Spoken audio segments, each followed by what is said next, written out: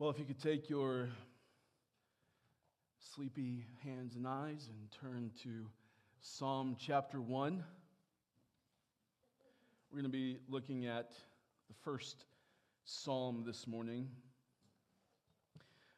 Before we dive into this, just to kind of let you know the game plan, at least for now, Lord willing, for the next several weeks is to, we're going to take a pretty extensive pause on the book of John. And I just want to make a personal plea to you to please plan to be here for the next several weeks. What we're going to do is take some time to think about and look at some commitments that we have as Flatland Bible Church. You know, as you know, we are a fairly new church plant, and it's important in the early stages of a church plant to establish a church's identity. You know, I think if we were to poll the room and ask, why do you come here? You'd probably say something about being biblical and because we preach the word here. But I'll have you know that there are a lot of very unsound churches that would say the same thing. There are not many churches who say, we're not trying to be biblical. Most churches are going to say, we're biblical. I go to this church because it's biblical. They preached God's word there. And then you go there and they do not preach God's word there. And it is not biblical. So what we want to do is take some time to think about, what do we mean by biblical? What do we mean by we want to preach the word here? What do we mean by we want everything in this church to be shaped and molded by Scripture? What does that mean? And does it mean the same thing that they mean over there? Because if so, then I know what kind of church you are. You probably have a prophetess on staff. Well, hold on a second. That's not what we mean, right? So we want to take some time to think about that and think about what are our distinctives. What are commitments that we have as Flatland Bible Church? And largely, these are not going to be new to you. There are things that we already do, but we're going to put some pen on paper and formalize that a little bit so that we can say, when you're asked, if you ever are, why do you go to that church? You can say, because we're committed to this, that, and the other, and that's what we're doing that because we're trying to be biblical. So over the next several weeks, that's what we're going to be doing. So again, my personal plea, please be here for that so that you can hear what we're doing, why we're doing it, and understand a little bit more about our worship service, why it is structured the way that it is, and not in other ways, why we preach the way we do, why we choose the songs the way that we do, why don't we have kids' church, those kinds of things. So, okay. Our attention today is on Psalm chapter 1. And I just want to begin by reading the psalm, putting it before us, and then asking for the Lord's help. So if you would, please read along with me. This is the word of the living God. Blessed is the man who walks not in the counsel of the wicked, nor stands in the way of sinners, nor sits in the seat of scoffers. But his delight is in the law of the Lord. And on his law he meditates day and night. He is like a tree planted by streams of water that yields its fruit in its season, and its leaf does not wither. In all that he does, he prospers. The wicked are not so, but are like chaff that the wind drives away. Therefore, the wicked will not stand in the judgment, nor sinners in the congregation of the righteous. For the Lord knows the way of the righteous, but the way of the wicked will perish. Let's pray. Father, as we open this text, would you open our mind and open our hearts to see and receive the truth of your word. Lord, as I preach, I pray that the meditations of my heart and the words of my mouth, that they would be pleasing in your sight. That I would glorify you this morning by preaching the word faithfully and clearly as I ought to speak. Would Christ be glorified among us? In Jesus' name, amen. The title of this sermon, as you probably already know, is the blessed life. Many people have ideas of what they think blessedness is. What are blessings? As a matter of fact, if you were to take the next 60 seconds and just think about what are all the many blessings that you have in your life, what are the many things that God has blessed you with today? Think of a few. I wonder how many things on that list would be material. How many so-called blessings on your list of the many blessings God has blessed you with would be physical and material? Well, God has blessed me with a home. God has blessed me with food in the pantry. God has blessed me with money in the bank, the ability to pay my bills, a car, friends, family, these kinds of things. How much of that list would be filled with material things? Being blessed is a major theme in Scripture. It is a very biblical word, but it's also a very popular word in Christianity today. Everyone wants to be blessed.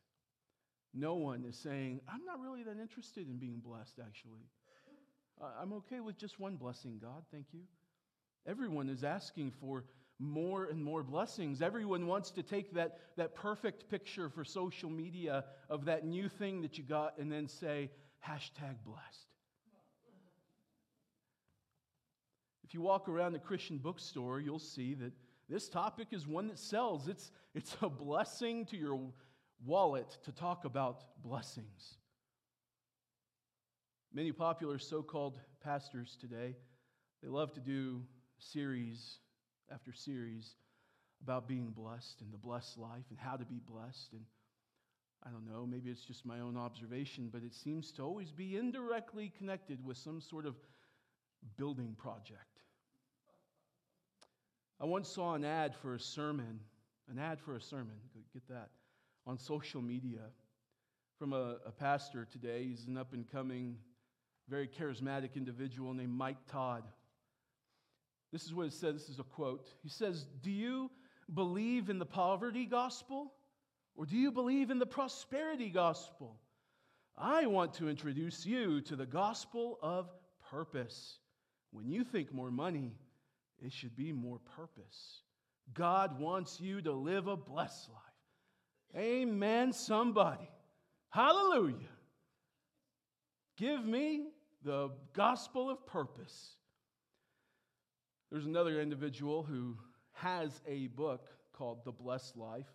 His name is Robert Morris. He's the pastor of a mega church in the DFW area called Gateway Church. In round 2 of The Blessed Life, called Beyond Blessed, this is a description of the book from the publisher. Biblical principles, personal stories, and incredible testimonies come together in this book to teach you how to be a good steward. Learn to properly manage your finances and invite blessings into all areas of your life. This is your guide to increasing and going further with what God gives you so that you can live beyond blessed. Hallelujah. He's also the same pastor in his series about blessedness that said that God tithed Jesus. Everyone wants to live the blessed life. Everyone wants more money. And they want it so bad that they're willing to use the name of Jesus to get it. But is this really the portrait of biblical blessedness? Is that the height of blessedness, is to have money and have things and to be successful? Because if it is, then what's the difference between a Christian being blessed and a sinner being blessed? What's the difference between a person who's going to go to heaven and be with the Lord forever, their blessedness, and a person who's going to go to eternal damnation and burn in hell forever, and their blessedness? If it's nothing more than material blessings and good health, many people today, many people at the end of the age will be sentenced to eternal condemnation who had a perfect bill of health. So is that really blessedness? Is that really all that it is? Being blessed is a biblical concept. Much to many of our surprise, even mine, this is not an invention of man. It's not an American idea to be blessed. It's a biblical concept, and it's also an important biblical concept. God does desire to bless His people. He does. And God does bless His people. But what does that look like? What does the blessed life actually look like? What does it consist of? Well, this morning I want us to take some time to look at this psalm so that we can answer some of those questions. As you noticed, this psalm is short and sweet, but it is a deep well of wisdom for us to draw from. It is extremely practical and instructive, but you're not going to find one single command in this psalm. I love the way that the psalmist writes this, because it is as though he has two canvases, and using beautiful poetic language, he paints two different portraits. One of the blessed man, the blessed life, and his destination, and the other of the wicked and their cursed destination. What we learn from that is that there are honestly and truly two ways to live. You can live in light of God's blessing, or you can live in wickedness. There are only two kinds of people. There are the wicked and the blessed. And there are only two destinations: eternal cursing and damnation, or eternal blessing. There's only two. There are no other options. That's it. There's not a gray area. Well, sometimes there's two options. And I love this psalm because he paints these two portraits in such a way that the answer is obvious. Which one do you want to be? One is so beautiful and healthy and lively that it's so attractive. And the other one is destruction, and it's dark and bleak. And the answer would seem obvious, but so many times we choose the dark and bleak, thorny road. One of them promises blessing and delivers curse. The other delivers from the curse to give eternal blessing. And that's what we are looking at today. You're going to notice, as I said, that there is no command here. He just paints these portraits almost as though to say, those are the two options. Which one are you going to choose? And we would do well to think through that and think well about that. But you're also going to notice, as we think about blessedness this morning, there's no mention of money, there's no mention of possessions, and there's no mention of physical health anywhere in this psalm. Instead, he is much more concerned about spiritual realities. We're going to learn that being blessed has nothing to do with the physical world. Does God bless you materially? Yes. Is that ultimately what blessings are? No. You can live the blessed life in a very sick, ill body that's constantly sick, constantly fighting a new disease. You can die of cancer and have lived the blessed life. And on the other end, you can have had all of the money and all of the health and prosperity in the world and meet the cursed destruction. So which one will we choose this morning? Let's look at the two portraits. It's very simple. The way this text breaks up is verses 1 through 3 and then 4 through 6. The chapter opens with the word blessed. If you needed to know what is on his mind in this psalm, it is blessing.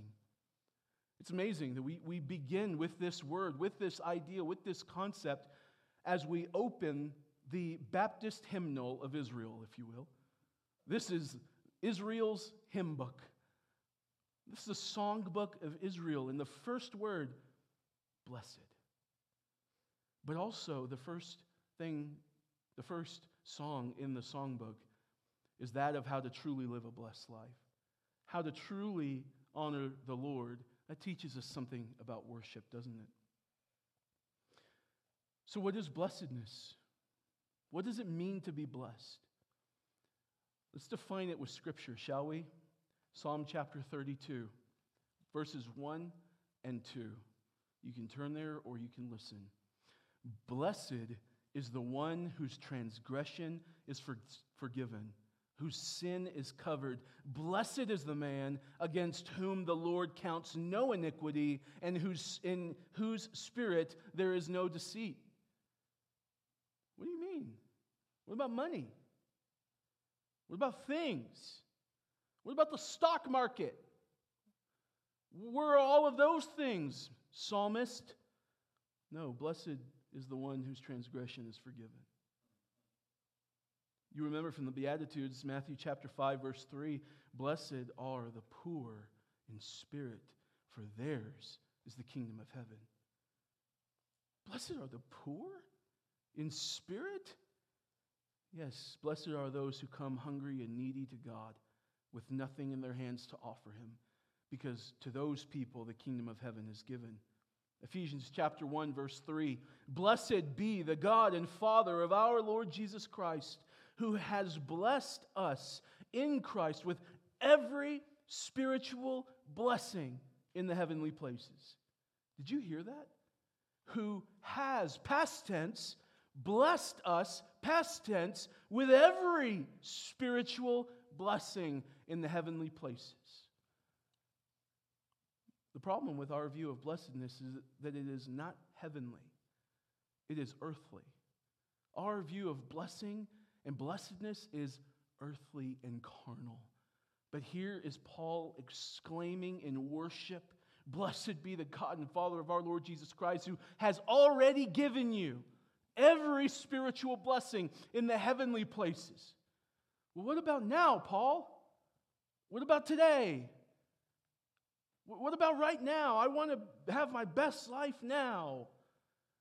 You already have all of the spiritual blessings, and they're being stored away in heaven for you, where moth and rust cannot destroy them, where they are impervious to the ups and downs of the stock market. Matthew 16:17. This is Jesus. Blessed are you, Simon Bar-Jonah, for flesh and blood has not revealed this to you, but my Father who is in heaven. What was he talking about there? The knowledge of who Jesus is. Luke 11:29. Blessed rather are those who hear the word of God and keep it. Who said that? Oh, that was Jesus. Revelation 22:7. You want to know how the book ends? Behold, I am coming soon, Jesus. Blessed is the one who keeps the words of the prophecy of this book. Where's money in here? Where are possessions? Where's health in here? It has no place. The biblical portrait of blessedness has far more to do with being forgiven of your sin, obedient to the Word of God, and happy in Jesus than it does anything material. If you were here for our Sunday school study of the Beatitudes, we entitled that series, Paradoxical Happiness. Why? Because Jesus was saying over and over, blessed are those who have this and who do this and who are this kind of person. And every single one of them is the exact opposite of what we would picture blessedness to be. Blessed are those who are poor in spirit. What? Blessed are the persecuted. What? Blessed are the meek. What? Yes, true blessedness doesn't look anything like we think it does. The CSB translates the word blessed in this passage in Psalm 1. How happy is the one who does not walk in the counsel of the wicked. That's truly one of the major aspects of the word blessed is happy. You want to find true happiness? Read and live Psalm 1.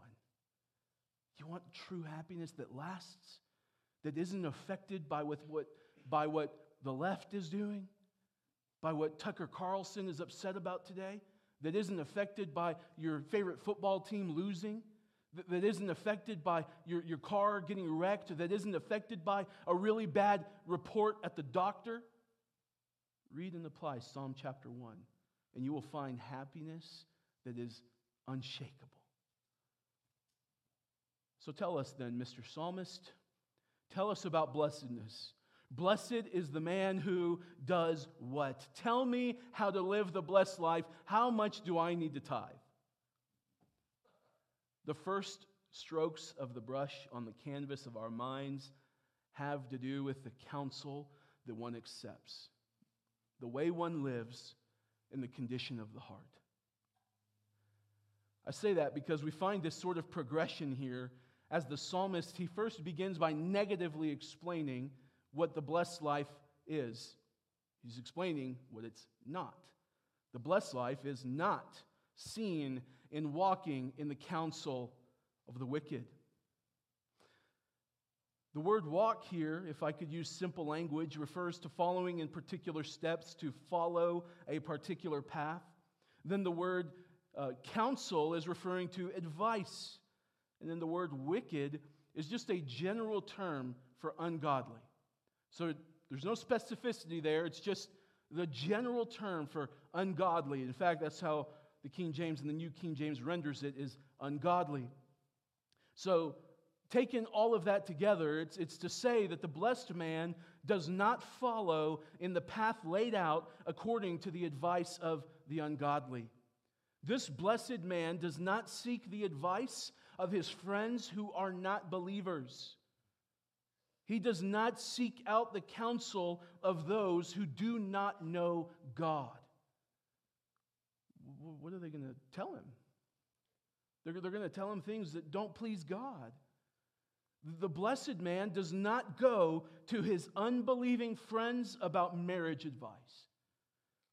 He does not seek out the counsel of unbelievers to learn how he is to think about money. He doesn't listen to the wisdom of his friends who do not know God about how they think he should proceed in a particular matter. He is not interested in the wisdom of the world, for it profits nothing. That is how unbelievers live, in the counsel of the wicked. And this is the surest way to begin down the road of apostasy, is to listen to the counsel of ungodly people, to listen to their advice, to spend 8 hours a day listening to the advice of ungodly people, and then expecting the 5 minutes that he spent in the Bible to actually change his heart. That is the surest way to find yourself in apostasy. Whether that be in friends that one has had for years but who don't know God. Well, that's my friend. We've been through a lot together. They know me better than anybody else. No, they don't. They don't know the one thing that's most important about you. It's how you've changed. They don't know the God that you serve.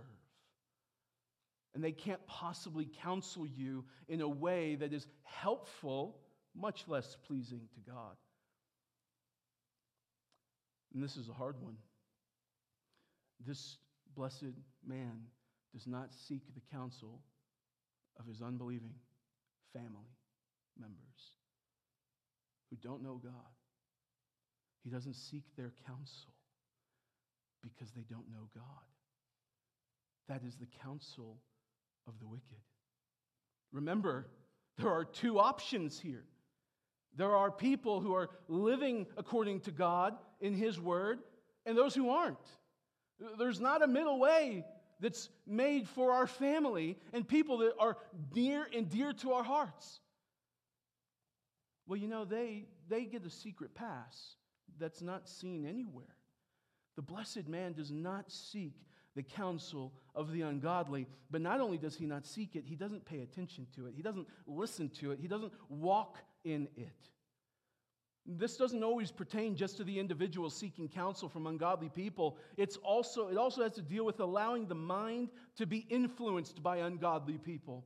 Have you ever thought about where you spend the majority of your time and the kind of people that you are surrounded with the majority of the day? For many of us, you work 40 hours. The people that you are surrounded with are probably, in most cases, ungodly people. They're ungodly. And who are you listening to for 8 hours a day? Ungodly people. Do you know what can easily happen? They might have a point with what they're saying. That actually does make a little bit of sense. I have heard so many people, professing Christians and so-called pastors who speak of why their views on homosexuality have changed. And do you know what so often it is? I just started talking to people and getting to know their stories. And I started to see, they love each other. Who am I to get in the way of love? So, I don't know. Maybe things have changed a little bit. And they've compromised. You know what happened? They were listening to the counsel of the ungodly. And they were walking in the counsel of the ungodly. Instead of having a mind shaped by the Scriptures, they have allowed the counsel of the wicked to shape and mold their perspective. But this psalm says, "Blessed is the man who does not do that." He knows that everyone is going to be influenced by someone and something. So this blessed man is very careful as to who and what he allows to influence his mind and his heart, because he knows he's the temple of the living God. The blessed man knows and understands what the people he spends most of his time around, his coworkers, his family who might not believe, his friends who perhaps don't believe, he knows where they're coming from, so he does not accept their counsel. He doesn't seek their counsel. He sees them as the mission field. I don't need to listen. You need to listen to me. You need to hear about the living God. He cannot be influenced by their way of life, as appealing as it might look. This is the blessed man. But the blessed man also does not stand in the way of sinners. Here's the downward progression. It begins by hearing what ungodly people have to say. You begin to be convinced by it. Well, that's a pretty good argument. Maybe we are taking the Bible too seriously. Maybe I really don't have to practice discernment with worship music. Maybe I don't really need to go to church that often. Maybe I really don't need to listen to what the Bible has to say all that much. And then you become convinced. And instead of walking, you have now stopped and you're standing in the way of sinners. The word stand, the reason why I say that this is a progression is because the word stand carries a connotation of fixed. I have now become fixed and firm and resolute in what I am doing. It's no longer just kind of toying with an idea. I am now firmly sold and resolved that this is right. And so I'm standing in the way, the path, the lifestyle of sinners. And sinners is much more specific, speaking of those who are actively breaking the law of God. We're all sinful individuals, we know that, but we also sin actively. We are passively sinful by nature just because of the fall. We are sinful people. And then we also actively engage in sin. And that's what the word sinners is here pointing to. Now the company that you're around, you're choosing to be around those who are actively engaging in sin. Perhaps they're professing Christians, perhaps they're not. But now you're standing with them. Now you're beginning to become convinced, you have become convinced that this is the right way. Y'all are too serious over there. You have a religious spirit. It's one of my favorite ones. You have a religious spirit. You're a Pharisee. You ever heard things like that before? That's what happens is step 3. You toyed with the ideas. You became convinced. You started living this life.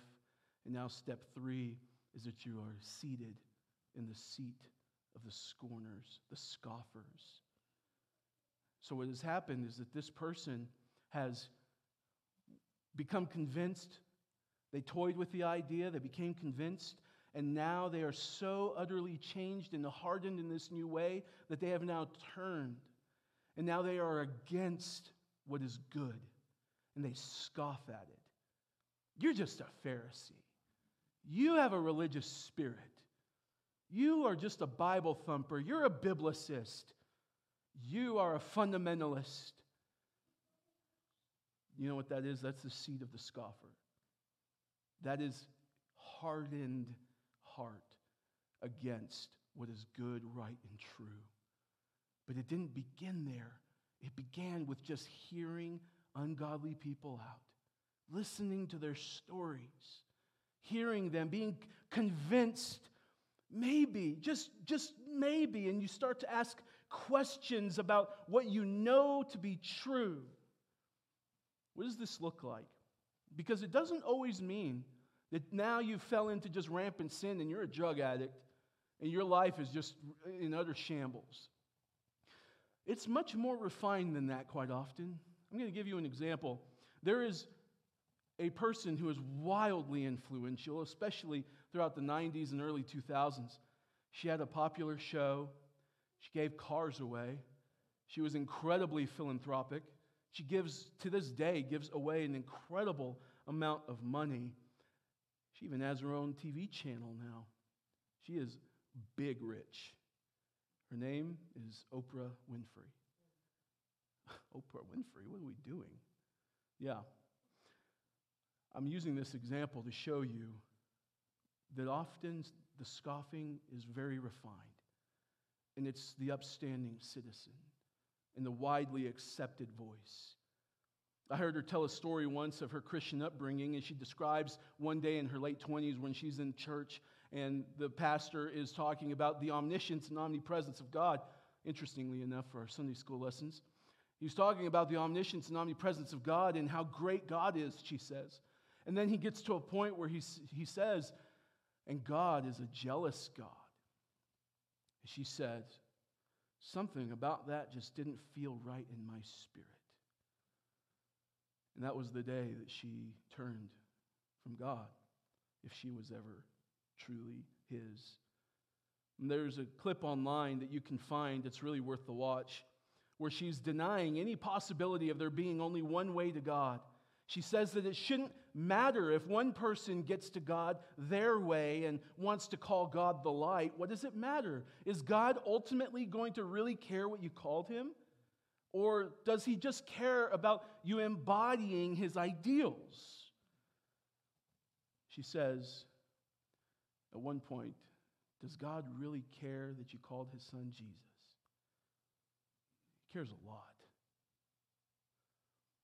But could there be a more refined, put together looking example of a person who sits in the seat of the scoffer than Oprah Winfrey? You probably chuckled that I would even bring her up. Because she's so nice. She gives away so much money. She gave cars away, you remember. You get a car, and you get a car, and you get a car. How can someone like that be in the seat of the scoffer? She is. She is fixed in this new way of life, just as anybody who does this is. And that person has changed so much that they have now turned against that which is good and right and true, and they scoff at it. It's a ridiculous joke to them. What we learn about the degrees referred to here in verse 1 is that sin is a progressive disease. There is no such thing as maintaining a particular level of sinfulness. Just a little bit. Just a little bit. You're either hardening your heart in sin, or you are killing it and putting it to death. That's what this shows us. You are either growing hard in sin, or you're growing away from it. There are no middle options. Eventually, your heart can become so hardened that you now scoff at the truth. So it's not merely having sinned or having committed even a gross sin, but it's far more about adopting the way of the world, their thinking practices, and eventually having your heart so changed that it is now hard. This is what the blessed man does not do. But lest we think that Christianity is nothing more than a bunch of don'ts, verse 2 helps us. But his delight is in the law of the Lord, and on his law he meditates day and night. So many times we make the Christian life simply about what we do not do. We measure our godliness by what we don't do. Well, I don't drink anymore. I don't smoke anymore. I don't cuss anymore. Therefore, I'm godly. That's not a measure of godliness. There are many people who will be in hell who don't smoke, drink, or cuss. And guess what? They also don't ever vote Democrat. That's not what makes a person a Christian. That's nothing more than a level of morality that is attainable by non-believers, by people who are not indwelt with the Spirit, who don't care about God at all. But as we watch the psalmist continue to paint this portrait of the blessed life, we find that godliness is far more about the do than the don't. The blessed man, verse 2 tells us, delights in the law of the Lord so much that he meditates upon that law day and night. Is that you? Do you find joy and pleasure and delight in God's word? Or is it a chore for you? This is the complete opposite of verse 1, where we looked at listening to the counsel of the ungodly. He's not listening to the counsel of the ungodly. Why? Because his delight is in God's law. He doesn't, and it's very interesting too that he doesn't say, blessed is the man who walks not in the counsel of the ungodly, nor stands in the way of sinners, nor sits in the seat of scoffers, but he walks in the counsel of the godly. You know, he doesn't do that. He doesn't rephrase it. Instead, he turns to say, his delight is in the law of the Lord. Why would he do that? It's because Christianity, our faith, it's about new affections. It's about new desires. It's not just, I don't do this, I don't do that, I don't do that. It is having new desires. How do you keep from not being this man? In verse 1, it's that you've been given a new heart that has a new affection.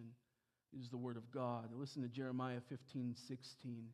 Your words were found, and I ate them, and your words became to me a joy and the delight of my heart, for I am called by your name, O Lord God of hosts. What does that mean?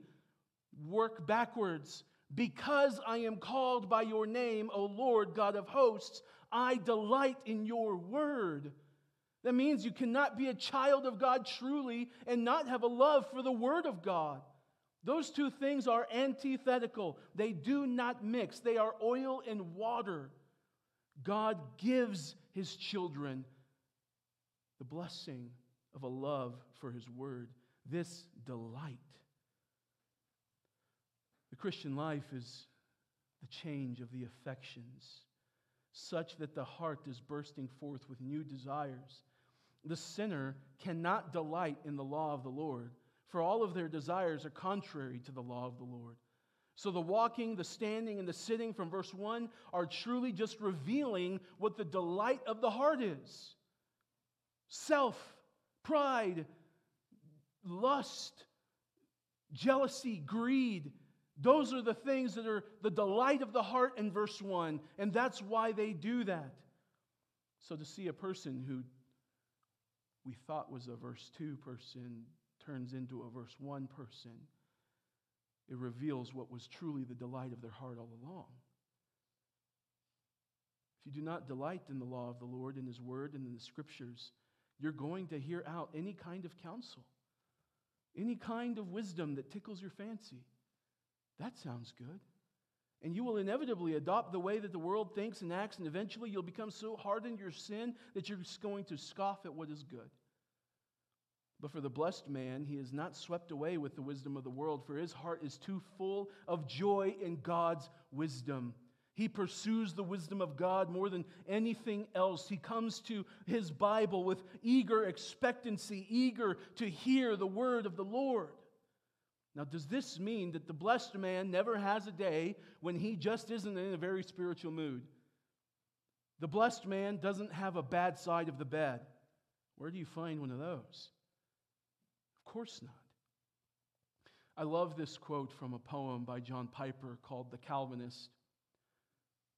It describes it so well. He says, "See him in the word, helpless, cool, unstirred, heaping on the pyre, heed until the fire." That, I believe, is such a beautiful portrait of what a Christian is like. This is sometimes you come to the Word and I don't feel it. I'm not very spiritual today. I'm not in a great mood. I kicked the cat and spilled my coffee. And I come to the Word and it's nothing more than words on the page. I got to do it or else God's not going to be happy with me. But you see him in the Word and he's helpless and he's cool and he's unstirred. But he knows that the power is in the Word. So he drinks deeply, knowing that even if he doesn't feel it now, that the Lord will bring the fire in his heart and renew to him the joy of his salvation once again. We return to the Word again and again. Why? Because it's the delight of our heart, even when our physical body and our physical senses are telling us no and not right now. Now, we might not obey perfectly. We might find many failings in our life. We often walk with uneven steps on level ground, but by the grace of God, we return to the Word, for it is the delight of our new heart. Thus, says the psalmist, is the blessed man. That man is blessed. The one who loves and joys in the Word of God. The one who comes to the text and is amazed by the supernatural nature of black letters on a white piece of paper. How can it be that these words so stir the soul when they appear to be nothing more than text and font on a page? They stir the soul, for the blessed man knows there is life in these pages. There is joy inexpressible and delight inexhaustible in these pages. The Bible, to the blessed man, is not just a book full of rules to be followed for the religious and the Pharisee. The blessed man knows that this is the unfolding revelation of the one true and living God, and that by knowing these words, he comes to know that God. He knows that God. So, no, world at odds with my God, I will not have any of your wisdom. I will not hear your counsel. I will not accept your advice, for everything you have to say will take me away from what I love most, delighting in my God. It is easy to see then why the blessed man, as the next line says, meditates upon the law of Yahweh. He meditates on God's law because he loves it. He delights in it. It makes him happy. This man is happy. It is not a mere glance at the Scriptures in the morning before you rush off to your busy day. It is drinking deeply from this well and swishing around the water in your mouth as you enjoy how crisp and clean and refreshing it is. It's not just dipping your toes into the water. It's diving in head first and staying in the pool until your fingers start to get wrinkled. It's not a quick read of the verse of the day before going to work where you never think about it again. It's reading thoughtfully, prayerfully, and then pondering these things all the day long. That is what is meant by he meditates day and night. But why does this matter? You know, I love coffee, and for you serious coffee drinkers, I don't love coffee as much as you. I love to drink a cup of coffee in the morning. My wife, not so much. She likes hot tea, and so I've tried it, and I don't have the patience for it.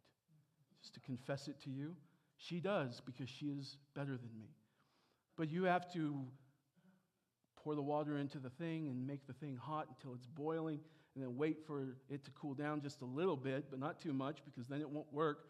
And then you have to put your tea bag into the mug and then pour the hot water into that, and then it's still not ready to drink. You have to let it steep for a little while, and then it's still not ready to drink. I don't have the patience. But you know what I do know is that if you dipped that tea bag into the water and then took it right out and then tried to drink it, you would have nothing more than discolored water. And that's often how we read the Word. We dip it into our brain and expect it to change us. But it is as the tea bag sits in the water and steeps and it begins to change the color and the flavor of that water. That's what the Word of God does in our mind. As we let it steep in our brains and in our hearts, we become changed by it. And then before you know it, now, whenever a situation arises in the day that otherwise you would be unprepared for, I have my mind filled with the Word of God, and so I can meet this situation with the sword of truth. But whenever I just dip the toe in the water and say, I read the Bible today, I read my devotional, I did it, I'm not changed, and there's no progress in godliness, and there's no progress in holiness, but more importantly, there's no progress in delighting in the Word. So you know what? I'm not living the blessed life. Even though I might have a wonderful life, I might have great things and great friends and getting promotions at work, I'm not living the blessed life because I'm not delighting in the Lord.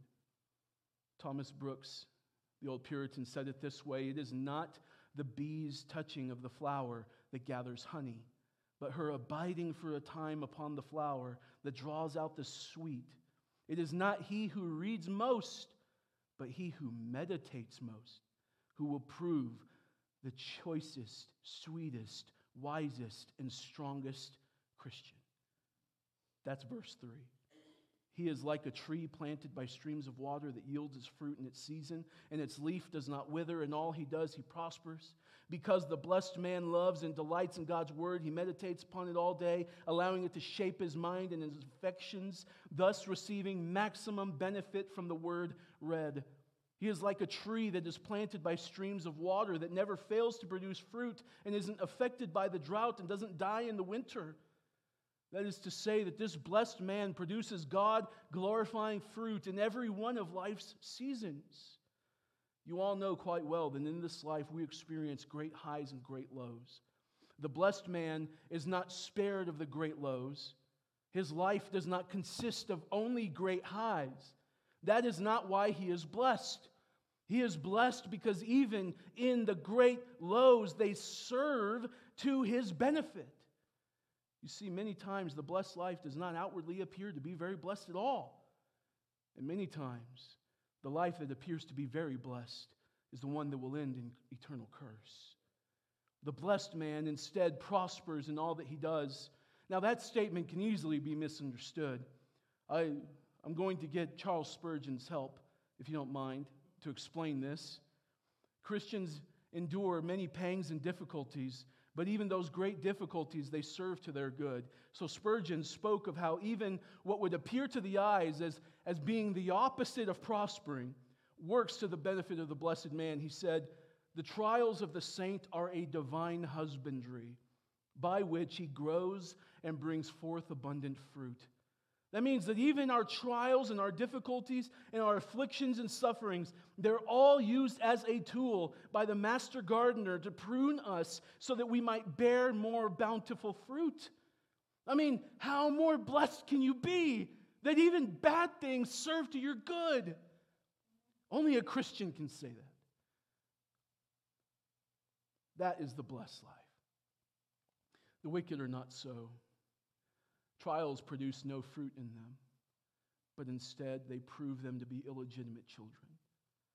Though they profess faith, though they are often to be found in the church, the trials they endure reveal that their faith is a false faith.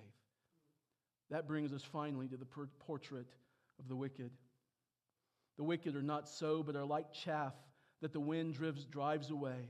Therefore the wicked will not stand in the judgment, nor sinners in the congregation of the righteous. For the Lord knows the way of the righteous, but the way of the wicked will perish. As we have seen, this psalm teaches us that there are only two kinds of people, two ways of living, and two destinations. We've had glimpses of what the wicked life entails as we've worked through the first half of the psalm, and now we focus largely on the two destinations. Now, I have intentionally spent a very long time on the first half because I have the assumption that I'm talking to Christians. And this last half is very self-explanatory. It does not need my exposition. You understand exactly what he means. But let's see just briefly. The psalmist wants us to remember that the cursed end of the life that appears outwardly blessed, but is actually lived in a life of wickedness. It's not lived in subjection to the Word of God. That life ends with eternal judgment. The blessed life, the one who is blessed, he lives a life that is profoundly significant. All that he does carries significance. Even just playing with your kids on the floor. Even resting. Even going out to eat with friends. Everything that the blessed man does carries profound significance. But the wicked are not so. Their lives are blown away like chaff in the wind. Lightless, fruitless, meaningless, nothingless. It's nothing. It blows away with no impact of any sort that matters on anybody. That means even the most giving person who has not submitted themselves to the Lord, they're like chaff in the wind. They've had no real impact on anybody. They might have improved somebody's financial situation. They might have given a single mom in need a vehicle. But they've had no real impact. Their end is eternal destruction. The wicked will have lived to please their self. Even in their so-called good deeds, they did them from selfish motivation. Thus, when they encounter the one whom they spent their life in rebellion against, they will not stand in judgment. They will be blown away as quickly and as easily as chaff in the wind.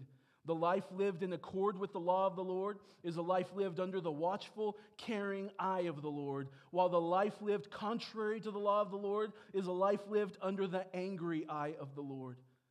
Now I ask you, which kind of life are you living this morning?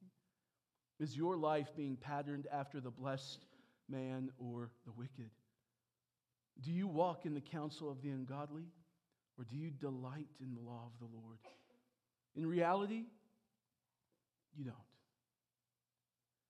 You and I cannot completely fulfill this chapter. In reality, what we have done is look at a portrait of Christ. He is the truly blessed man. He is the one who, as he walked this earth, truly delighted in the law of the Lord. As we read in the call to worship, there is a psalm that is later cited in Hebrews 10. In Hebrews tells us that it's about Christ. And it's what we read in our call to worship. He says, "Behold, I have come," that's Jesus. "In the scroll of the book is written of me," that's Jesus. "I delight to do your will, O my God. Your law is within my heart," that's Christ. But because this is true of Christ, because he fulfilled this passage to a T, because he loved the Lord his God with all his heart, soul, mind, and strength, he was the only worthy sacrifice to atone for all of our walking in the counsel of the wicked, standing in the way of sinners, and sitting in the seat of scoffers. You and I, beloved, were like the chaff blown in the wind, who were headed to not being able to stand in the judgment. But because Christ fulfilled the law perfectly, because he died as the sinless sacrifice for sinful men, when we place our faith in him and his work, all of our law-breaking will have been transferred to him, and all of his delighting in the law of God is transferred to us, such that we can now live the blessed life. That is why the psalmist proclaimed, "Blessed is the one whose transgression is forgiven, whose sin is covered. Brothers and sisters, if your sins have been forgiven, this is becoming more and more true of you, and you are living the blessed life. Let's pray. Oh, Father, I feel like we spent so much time here and just barely scratched the surface. But Lord, I pray that you would use my meager efforts to help your people, that we would be zealous to be the blessed man, that we would see this portrait truly fulfilled in Christ and adore him, and be so thankful that he did it so that we can at least grow in this kind of life. It might not be perfectly true of us this side of glory. Lord, we have hearts that are drawn away by the cares of this world. I most especially as I stand here before your people. But Lord, we know that because of your work in us, that we can grow in our delight for your word, that we can grow for delighting in obedience. That can only be said because of your great work in our hearts. So, Father, would you please continue this good work? Would you please cause it to bear good fruit for you? And may Christ receive the reward that he is worthy of from our lives. In Jesus' name, amen.